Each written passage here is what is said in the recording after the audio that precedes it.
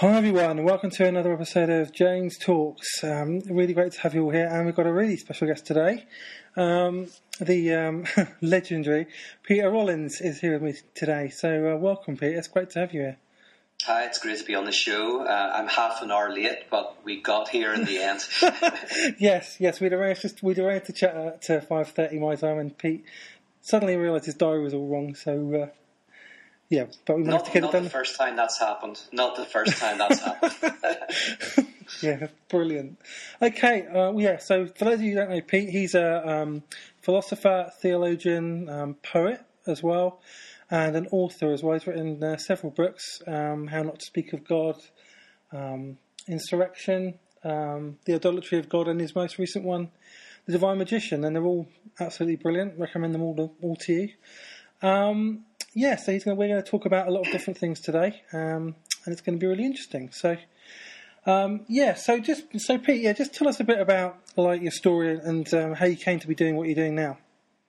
Yeah, so I'm from Belfast, Northern Ireland originally, currently living in America, and my primary training, my primary training is in philosophy, but I came out of school without any qualifications and got involved in a local church. I had this kind of moment of conversion when I was 17, got involved in kind of religious conversations, and also kind of worked with some the homeless organisations that were in Belfast. Mm-hmm. But then when I was in my early 20s, I took an interest in philosophy and theology and studied that at Queen's University.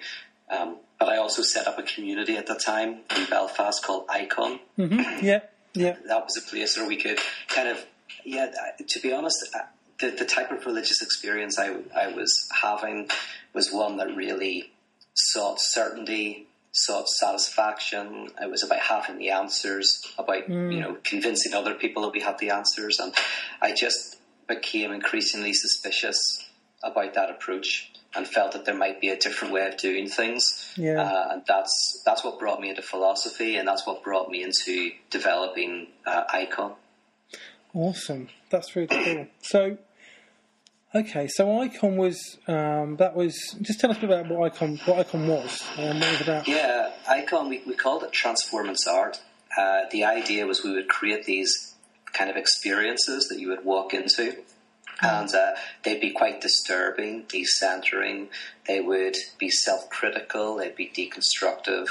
They were designed to bring our doubts to the surface. They were designed to help bring us to a place where we would critique ourselves, listen to other voices, and ultimately try to explore a type of faith that wasn't primarily about what you believed, but about a different way of life, a different kind of way of being in the world, one that was able to cope with depression as well as happiness, unknowing as well as kind of knowledge, doubt as well as feeling that sometimes you have the answer, that it would be able to make room for all of those things. Right. So what was it? Give us an example of one of those meetings, what it would look like.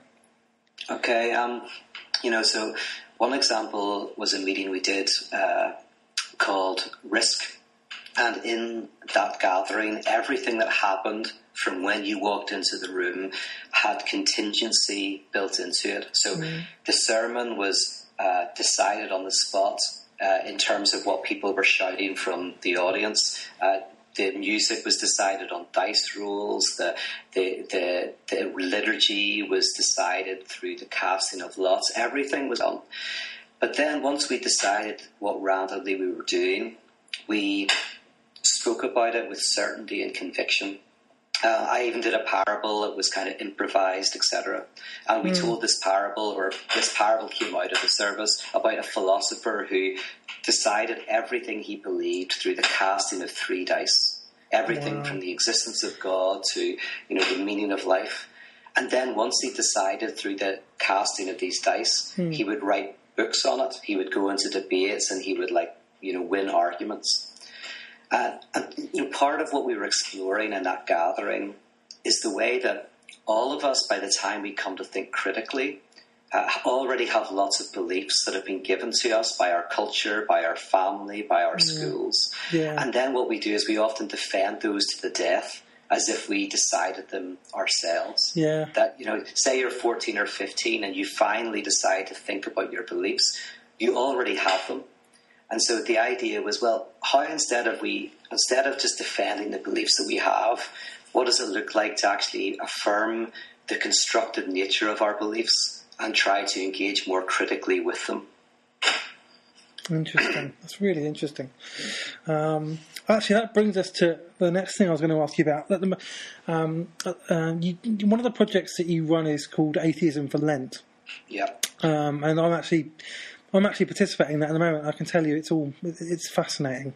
But just tell us a bit about what that is and the whole idea behind it and where it came from.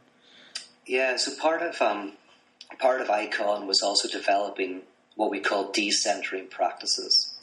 These are practices that would cause us to rethink ourselves and our beliefs and whatever. And the idea of calling it a decentering practice is because a lot of progress in the world comes from self-criticism and also decentering. The very fact that we discovered that the Earth revolves around the sun was a decentering experience. The idea that with Darwin that we are ultimately animals was decentering. And if you take the idea of the unconscious with Freud, that was also decentering. The idea that we're not as in control of ourselves as we think we are. So we developed a group called The Last Supper, one called the Omega Course, and what you're doing at the moment called Atheism for Lent. And Atheism for Lent is about reading the great critiques of religion and Christianity, not to judge them, but to let them judge us, to see if they can decenter us, destabilize us, and open us up to new ways of seeing the world and understanding each other. Part of it as well is to show that the battle lines between atheism and theism are not as strong as we think. That, in truth, all of us are probably a mix of atheists and theists and agnostics. Yeah. Even if you're a believer who every week preaches in church, there'll be days when you look up at the stars and wonder if, maybe I'm wrong. Maybe my beliefs are just because of where I was born and what my parents taught me. Yeah. And vice versa, if you're an atheist, you might still feel yourself wanting to say a prayer of thanksgiving when something goes well. And that's not to say you're a believer, but it's just to say that there's a little part of you that still intuitively does that. And in fact, if we don't make peace with those parts of ourselves, we often get angry with people who represent those parts of ourselves.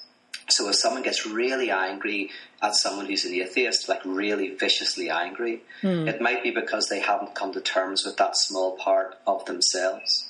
So Atheism for Lent explores how atheism and theism are much more interconnected. Even in Christianity they are. The early Christians were called atheists. There's a whole mystical tradition where every time you name God, like a theism, say God is this or that. Yeah. You have to have an atheism, a disbelief in that naming. You have to say, yes, but I never get it. My words never reach what I'm trying to reach. So Atheism for Lent explores all of those types of things. Wow. And so, I've been doing Atheism for Lent, and what I've found doing it is that it's reflected my faith back to me. It's confronted I kind of feel like I'm standing on the edge of a glacier or something, like ready to fall off, because it's kind of taking me right to the very edge of what I say I believe, and actually saying to me, do you actually believe this? What do you actually believe? How is what you say you believe reflected in how you're living? Yeah. So you have to confront, like you say, confront the truth about what you actually believe as opposed to what you say you believe. Because obviously they're two different things, aren't they? Yeah, the course itself was inspired by a book called Suspicion and Faith by a conservative Christian philosopher called Merrill Westphal, because he was arguing that Nietzsche, Marx, Freud and Feuerbach, as some of the great atheists of our Western tradition, they actually are purifying forces, that they help us to do what the prophets have always done, which is expose religion that is just about creating inside and outside. Religion is just there to make us feel good. Religion that is there just as a belief to help you sleep at night. And actually to engage critically with the great atheists is a way of really entering into a deeper understanding of faith. But the problem is we often don't listen to our critics, whoever our critics are, because our defences are up. But if we can lower our defences and listen to critical voices, we often find that those critical voices have an awful lot to teach us. Yeah, I'm definitely finding that. It's quite challenging for me because like you, I came out of a kind of a tradition of kind of traditional Christian faith. Even I grew up in the Methodist Church, and and then it was all my faith was all about certainty and about you can't that, and very much the traditional all sing worship songs, pray for people and they fall over, all that kind of thing. Yeah. And what actually shook that was the death of my mother. And I mean, I only realised this looking back actually, but it kind of ruptured me a little bit and kind of said, "I got this idea of God that I'd had isn't enough anymore," Yeah. And I had to find ways to express that. The way back I found was through Velvet Elvis, that book, and then moving on to read some of your stuff and other people's, and going to a church where I was able to express that as well, which it's very difficult to find a church where you can do that. But so because I know you often talked about how traumatic events are what shift us and what transform us and what push us to go further than we have before, and that's certainly been my experience. But even now, I think. Oh, look, sorry, you're going to say something? Oh no, go ahead. No, I mean, the next step. I mean, I read after reading How Not to Speak of God. A lot of people read that, I think, and wanted to kind of embrace doubt and wanted to embrace mystery. But the thing I struggle with, actually, and I think probably a lot of people do, is I don't want to get to the point where, okay, I'm into mystery and uncertainty and doubt and all that kind of thing, and I want to explore that, and I want to confront my faith, but I don't want to get stuck in certainty in that place. I don't want to stay stuck in that place either. And let that become my comfort zone. I want to actually keep moving forward. So how do you manage that in your own life, and how would you say that we can manage that process and keep away from certainty, even in uncertainty, if you see what I mean? Yeah, and there's a certain form of certainty that I do affirm. It's similar to what Pascal meant when he said the heart has reason, the reason does not know, and we can come to that maybe in a minute. But yeah, it's very easy to make anything a type of system that prevents us from really looking at what's going on in our lives, in our society, in our communities. So even embracing doubt and unknowing, of course, can become its own ideology. You can embrace doubt and unknowing because you think it's the cool thing to do. Yeah. So what one needs to do is have a space in one's life and rituals in one's life that help us to look at how we use defense mechanisms. So, for example, if you break up with someone, you might engage in the defense mechanism of splitting, which means you think of yourself as innocent and good, and the person you broke up with is bad and evil. And that helps you, whenever you're in deep pain, it helps you to function and keep going and go to work. Mm-hmm. So the defense mechanism isn't bad, but if you don't eventually look at what's going on beneath it, it will cause problems. You won't be able to go out with somebody else. You'll be bitter. You'll be resentful. So at a certain point, you have to go, and a friend might have to say, "Listen, I just think you're in pain." And if that's said at the right time, the person might go, "Yes, and you know what? They're not all bad, and I'm not all innocent. It's a little bit more complicated than that." And then progress can be made. And so what we need to be doing is continually looking at what our defense mechanisms are, because within liberal churches, doubt is fine. You can doubt everything. God's existence, Jesus, the Bible, it's all fine. But then if you say, I want to move the altar candles 5 feet to the right, someone will say, over my dead body. Right? The anxiety is not in the belief. The anxiety is in the structure. So you're always trying to work out what is the obsessive ritual that we're using to protect ourselves from looking at the difficult parts of our lives and our societies. Sometimes those are beliefs, like in conservative churches, belief is often the defense mechanism. But in more liberal and progressive churches, it can be the institutional structure itself. So we developed a thing called the Evangelism Project in Belfast, where we'd go to be evangelized by other communities. You'd go to the Islamic Society, the Jewish community, whatever it was. Now, the evangelism wasn't really them telling us what they believed, although that was part of it. We called it the Evangelism Project because there was a point where we said, what do we look like to you? And we allowed the other, the outsider, the community that's on the outside of our society, so today Islam, to go, what do Christians look like from your perspective? And that destabilizes you. That's about like showing you the things that you'd rather not see, the truth that you'd rather not look at. But if you're able to listen to that critique and take it to heart, it would cause evangelism. It's a gospel, it's a good news that will help you become a healthier and more beautiful person. So any community needs to build in rituals like that are designed to constantly let the outside critical voice speak into it and be its salvation. Wow, that sounds, and I've heard of the Evangelism Project before because I've obviously listened to a lot of your work. But that sounds, the way you talk about it sounds a bit like, almost like a physical dimension to atheism for Lent, because you're allowing your faith to be critiqued by other people. Yes, but in a physical way, rather than just reading material. Exactly. Wow. So, I mean, how's doing these things kind of shaped your spiritual journey? Oh, could you repeat the question? Sorry, I've got a bit of a cold. I keep coughing. That's all right. Did you not hear the question? Oh, yeah, I didn't hear the question. Right. How have these kind of practices shaped your own spiritual journey and your own kind of experience of faith?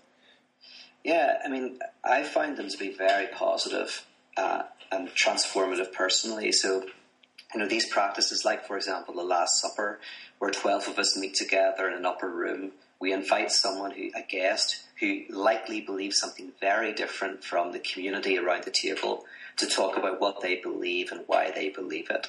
And if we don't like what they say, it's their Last Supper, hence it's called the Last Supper. Right. These practices, like, you do that once and that's a fun night. Oh, somebody from the, transgender political advocacy group comes and gives a talk. And that's interesting, it's informative, it's inspiring, you have a drink together. But if you have a different guest every month for a year, so you're constantly opening yourself up to people that you might not meet in other circumstances, it begins to cause you to self-critique. It causes you to think about things differently.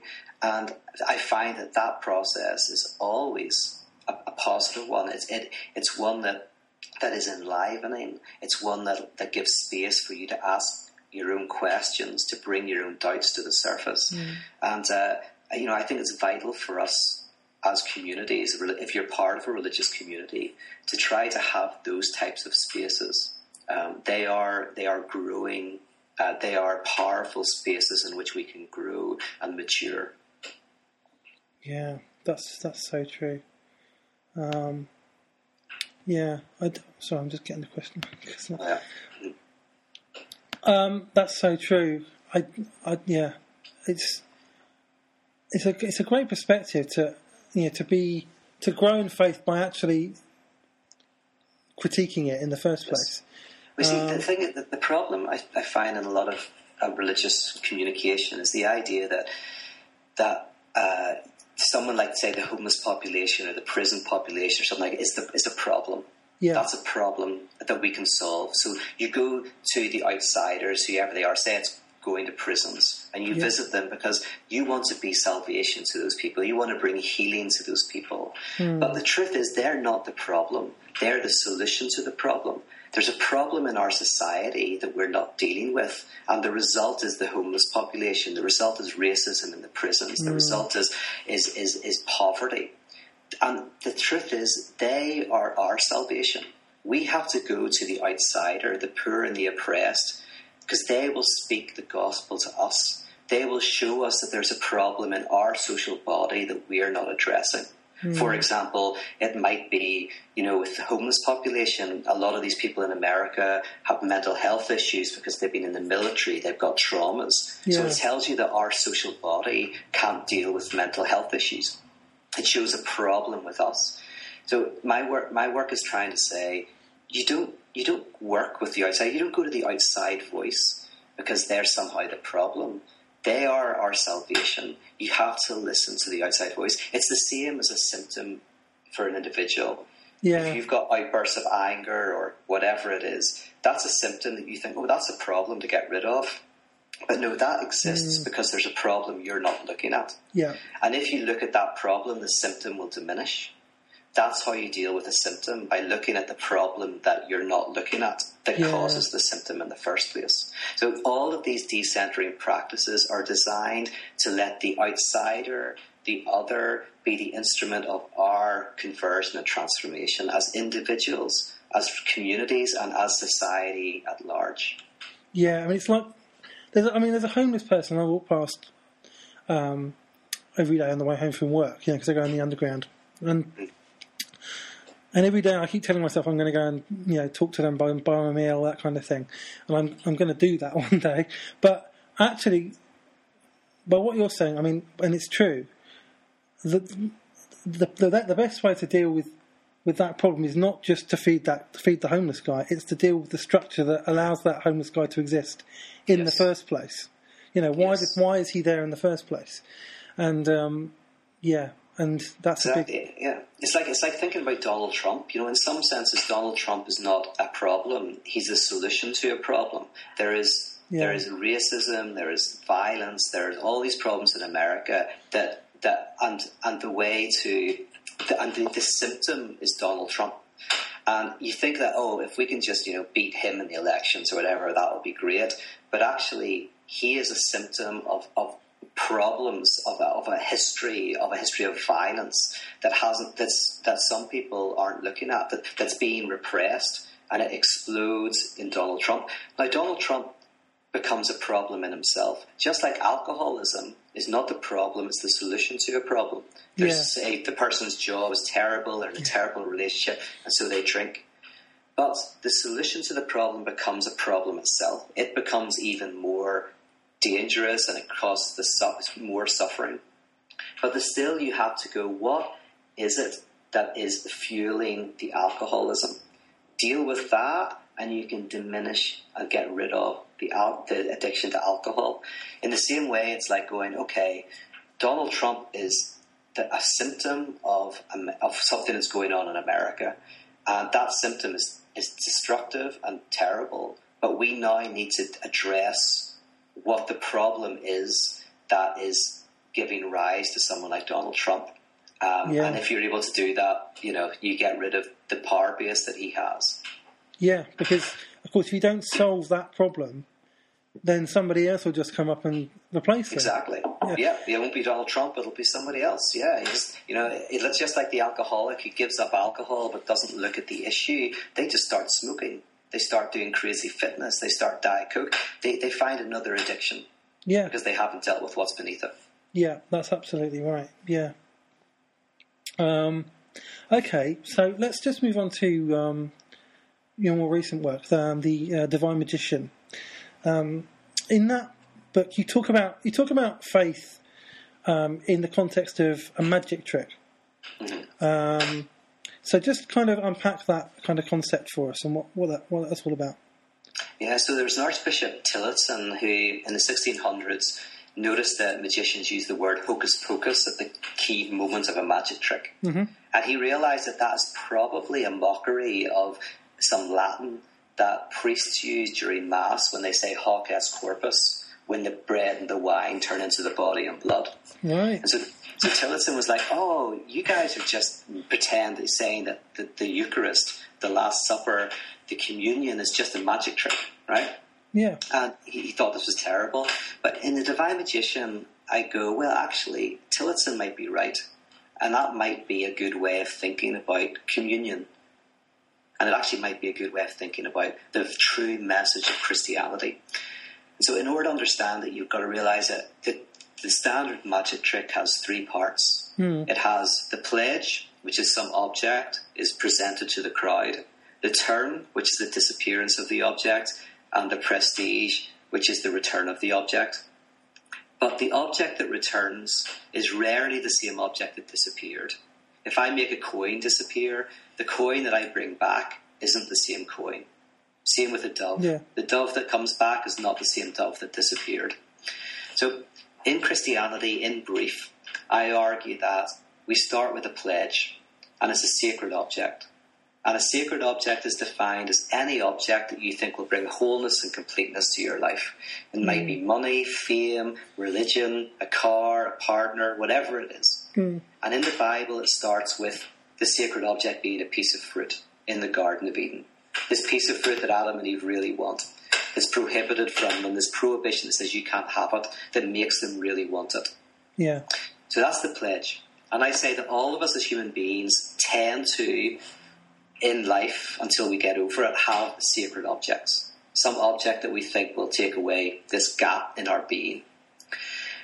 The turn is when the magician puts that sacred object behind a curtain, rips the curtain away, says hocus pocus, and you realise it's gone. Yeah. This is how I understand the crucifixion, which is set up like the Garden of Eden. You have the temple, which has the Holy of Holies, which is where the sacred dwells. You've got a curtain, and then you've got the court of Gentiles where you can walk around, do whatever you want. Yeah. Just like in the Garden of Eden, you've got the garden Adam and Eve walk around in, a prohibition, and behind the prohibition, the sacred object, the piece of fruit. And at a key moment you read, my God, why have you forsaken me? Yeah. The temple curtain rips, ta-ta, and it's the turn. We realise the sacred object doesn't exist. There's nothing in the room. Yeah. It's empty. It's just a room. Right? That's for me the nihilistic core of Christianity, which is what conversion is, the nihilistic heart of faith, where you realise that whatever sacred object you're enslaved by, that you're pursuing, doesn't exist. That if you ever got it, you'd realise it didn't work. You make the money, it doesn't work. But the magic trick doesn't end there. There has to be a prestige. Yeah. And I argue the prestige is in the resurrection, and this is the return of the sacred. But remember that I said that what object returns is not quite the object that you lost. And so I argue that in Christianity, you lose the sacred object, the idol, and what you get back is the sacred as a depth dimension in all objects. Right. So God is no longer an object that you love.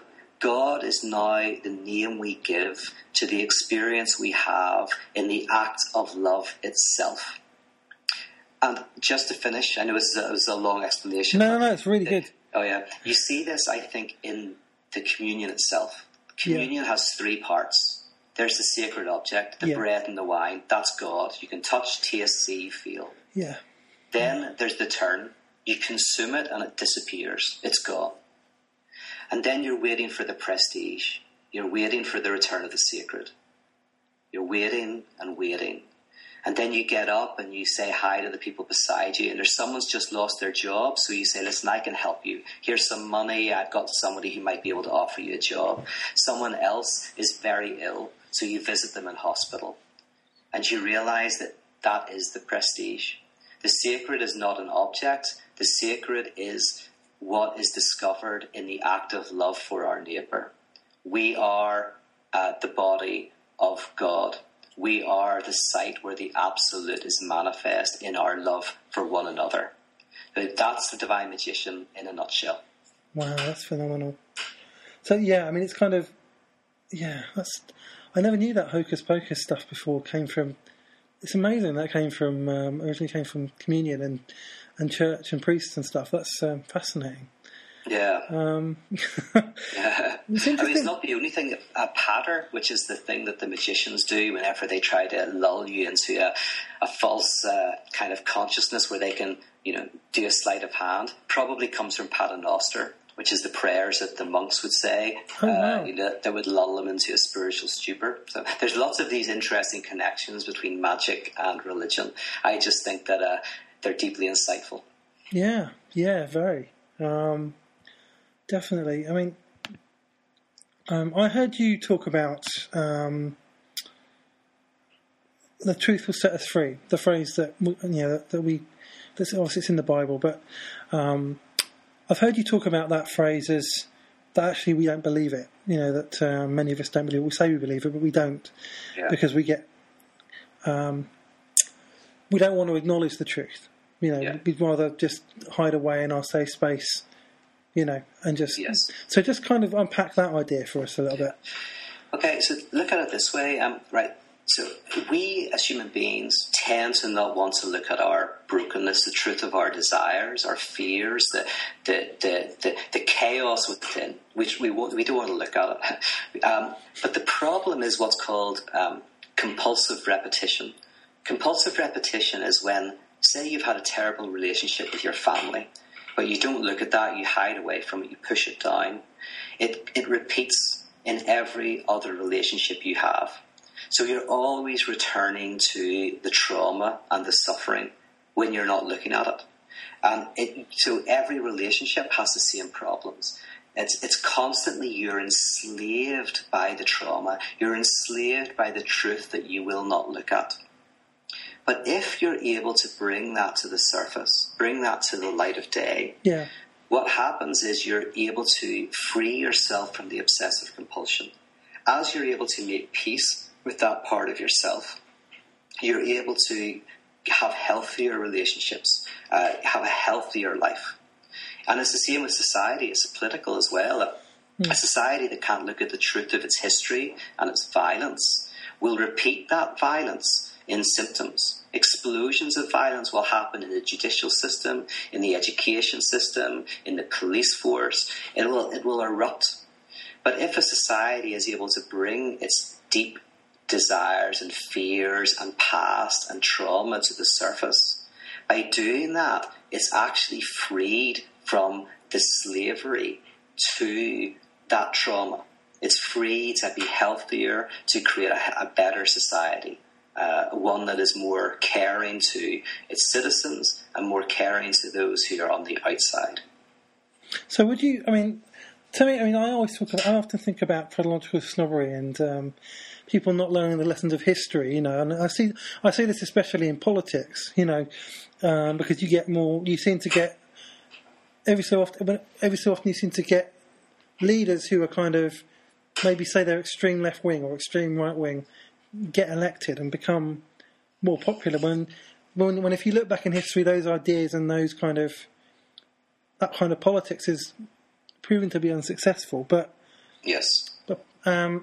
so this is a case of that. That's what I mean. That's what made me think of it. Yeah, exactly. That whenever you say if you don't know your history, you'll be condemned to repeat it.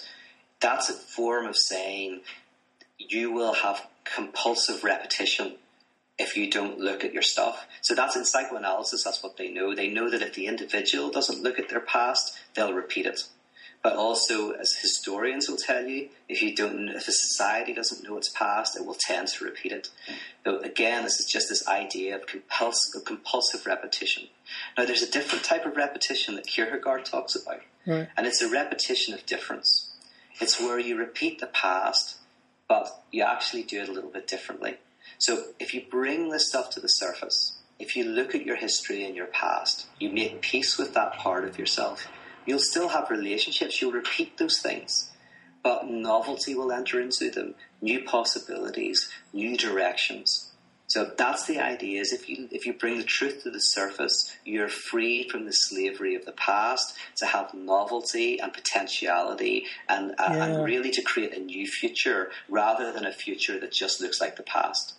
Yeah, it's like when someone's in a bad relationship, and instead of learning the lessons from that relationship, they go and repeat the cycle and go out with somebody who's exactly the same.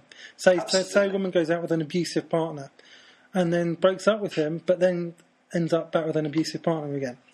Absolutely. It's incredible how we do it. I mean, it's amazing. And if the other doesn't act in the way that we think they should, we almost kind of try to provoke them into being that. Like all of us, whoever we are, we try to repeat our traumas again and again. That's why actually depression is incredibly boring.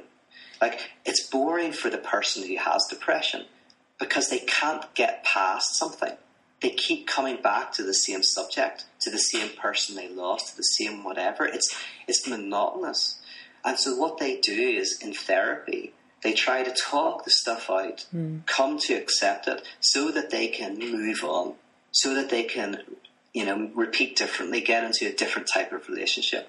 That's why, various forms of mental illness are, while they look exciting and interesting from the outside, like, oh, somebody thinks that, the FBI are trying to kill them, and that's really interesting.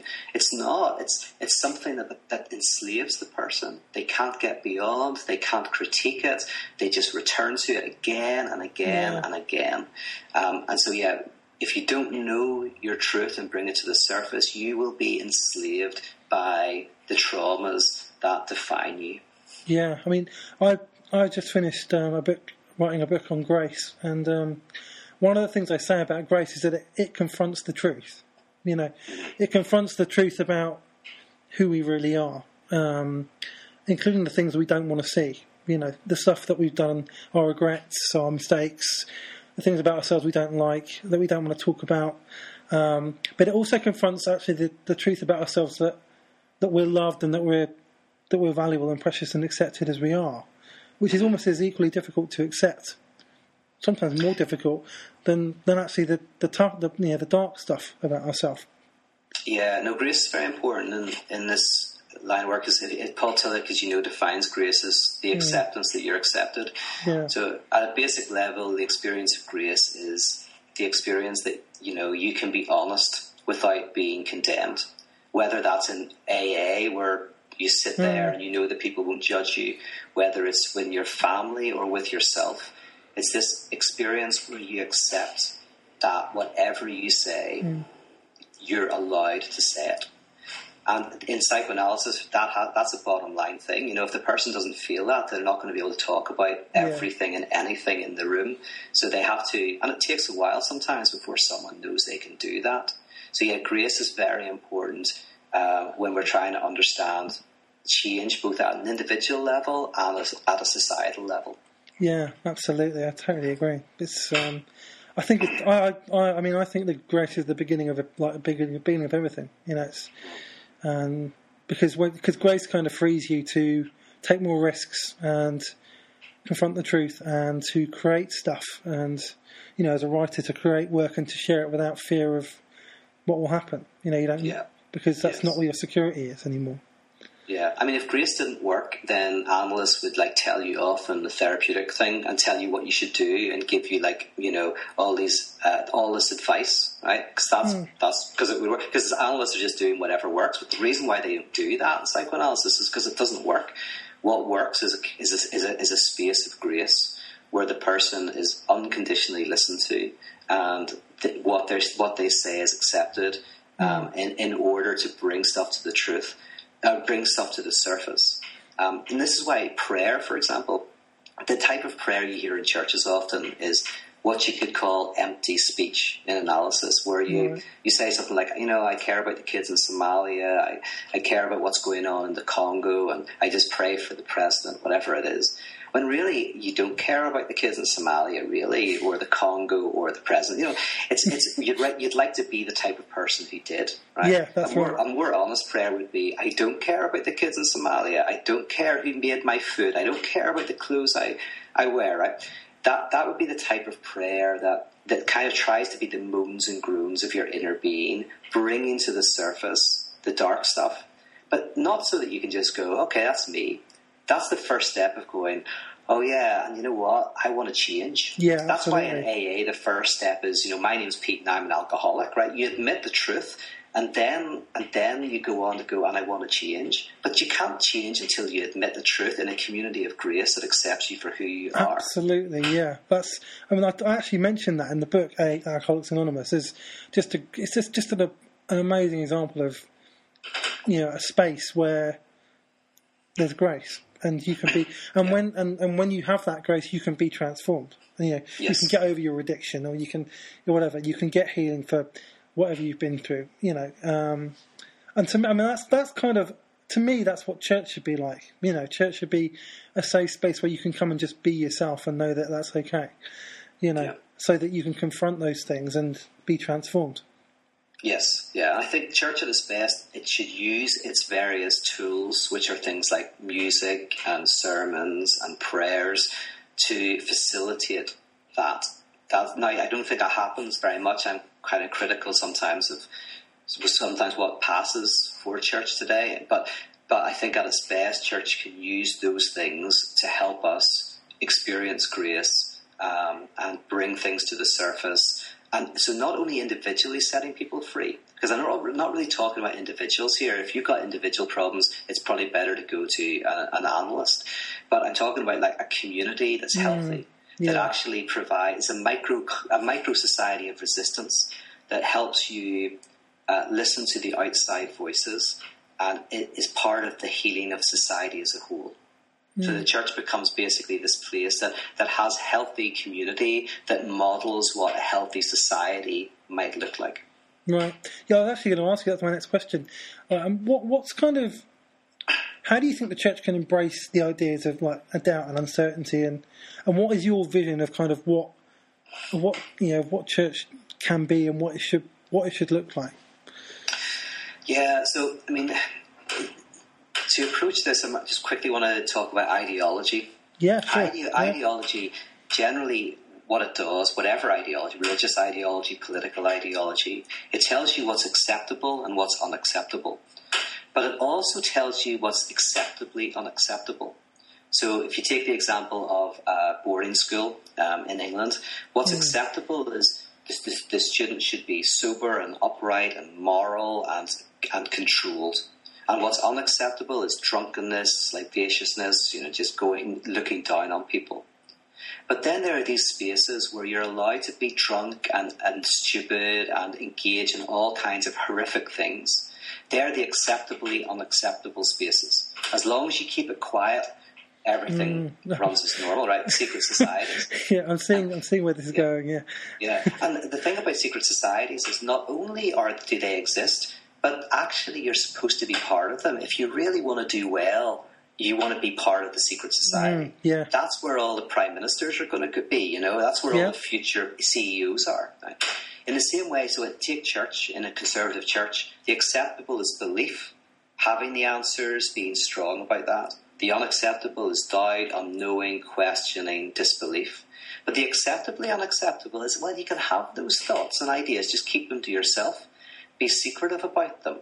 Don't tell everybody. So we all know the minister has doubts. We all know the worship band don't believe everything they sing. Just don't ever tell us that. Keep it a secret and it's all fine. That's like a joker. A joker is employed by the king to mock the king, but they're paid by the king. So they're it's an acceptable transgression. What I'm arguing for is a church that actually brings that to the surface. That's always the radical mood. That's what a trickster is. It's bringing the doubt and the unknowing into the sermons, the prayers, and the music. Not behind closed doors, not secretive, but actually speaking it out as part of faith, bringing it into the actual liturgical structure of the church itself.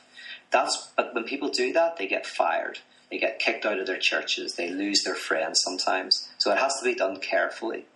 But what I'm arguing is for a type of church, future church, that will be able to bring all of that stuff into the very structure, into the light of day, into the open. And when we do that, the old structure, it's like new wine in old wineskins. The old structure will crunch, will collapse. When you bring the unacceptably acceptable transgression to the surface, it collapses and something new can be born. So do you think, are you hopeful for the future of the church? Do you see that happening in the future, and are we moving towards that now? I mean, I'm very hopeful in terms of like my own very small experience. My microcosm experience is very positive. I find lots of people within church and outside of church, lots of communities that are interested in social change, self-critique. Sometimes the church gets a bad rap. People think that, it's full of narrow-minded bigots or people who hold on to their truth as if they've got the right answers. In my small experience, I don't find that. I find lots of Christians saying things like, I think what I believe is potentially just because of where I was born, and et cetera, or I'm open to listening to the other. I've got over 600 people doing atheism for Lent. Probably 400 or 500 of them would call themselves theists or Christians who are like happily loving reading the great critiques of religion. And I think that's a wonderfully hopeful sign that these kind of communities can grow and can exist. I don't think they'll necessarily be the dominant form of religion at all. I can't imagine that very easily, but I think it can exist and it can be vibrant. Yeah, I mean, I'm one of those. I would call myself a Christian. I'm doing atheism for Lent, and I mean, I'd definitely say that it's deepened my faith and actually made me think about what I'm doing with it. How serious I am with it. About it. Fantastic. I mean, I'm so glad to hear that. I mean, I'm always sad because we're doing it online, so I worry that people miss the bodily interaction with people sitting in the same room. But I'm really excited because I've heard at least some people feedback and say even though they're mostly doing it online, they've still found it to be a healthy and enlivening experience. So I appreciate you saying that. I mean, it's really, really encouraging. I mean, I'm always wanting to. I don't want to be satisfied where I am.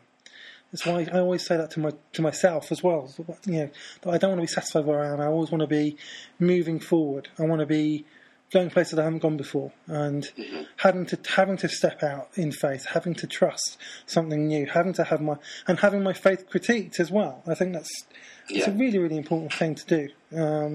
Definitely. So, So, what's the kind of, in terms of your own work, what's the next kind of thing for you?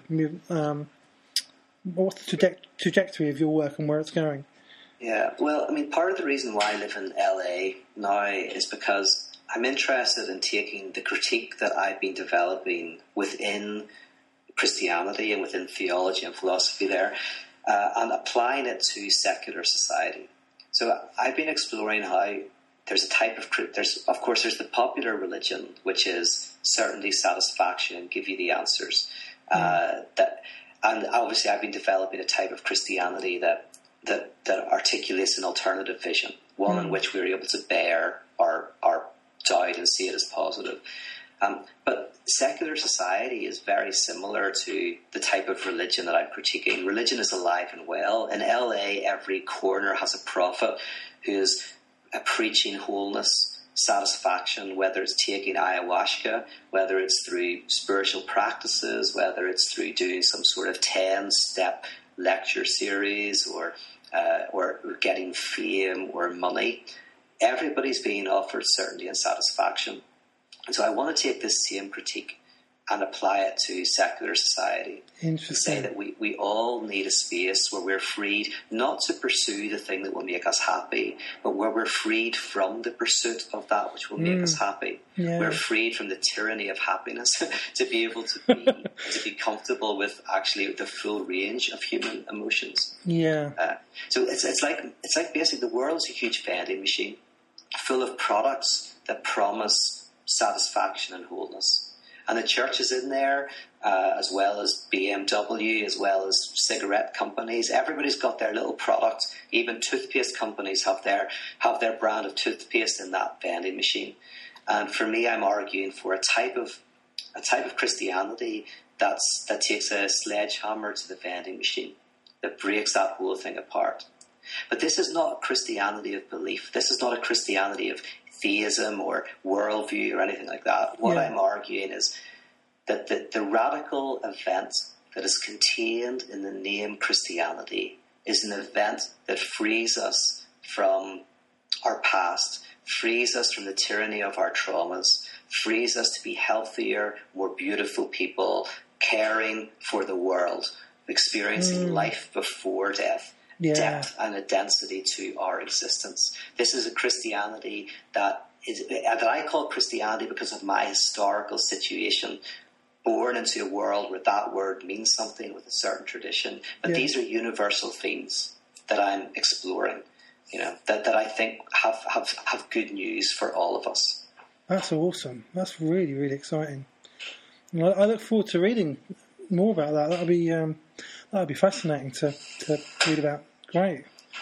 That's really great. So just to close, this has been really, really great. Definitely have to do this again sometime. Absolutely.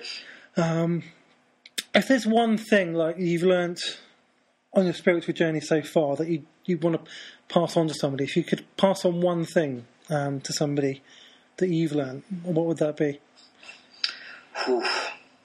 That's a big one. But I guess what I'd say is that we should have a little grace for ourselves in this. It's very easy for me to go, oh, look at that other person. They are using their religion or they're using their politics as a way of escaping the anxieties of life.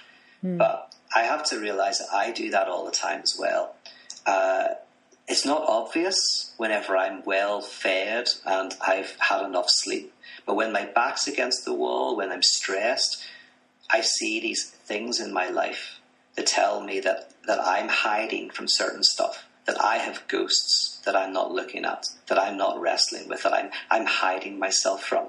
And they become poltergeist then. They start destroying your life. So I guess what I want to say that, people on this podcast is you've got your ghosts and I've got my ghosts, and, try to listen to them. Try to let them speak. They can become holy ghosts if we tarry with them instead of trying to run from them. If I use an example from Lacan, he talks about the symptom as a place of suffering. The symptom is that part of you that you think, oh, that's not me. I have outbursts of anger, but I don't know what that is. That's not who I am. Or you burst into tears one day in the car for no reason. You go, I don't know what happened. Those are your symptoms. They're these little explosions of suffering that you think, oh, I need to get rid of that. I need to fix that. But that symptom is telling you something about your life. And you need to listen to it. And if you listen to it, Lacan says it becomes a synthom. He spells it slightly differently. And synthom sounds like sanhom. And sanhom in French means holy man. And a holy man is someone who cries out in the wilderness for a different type of life.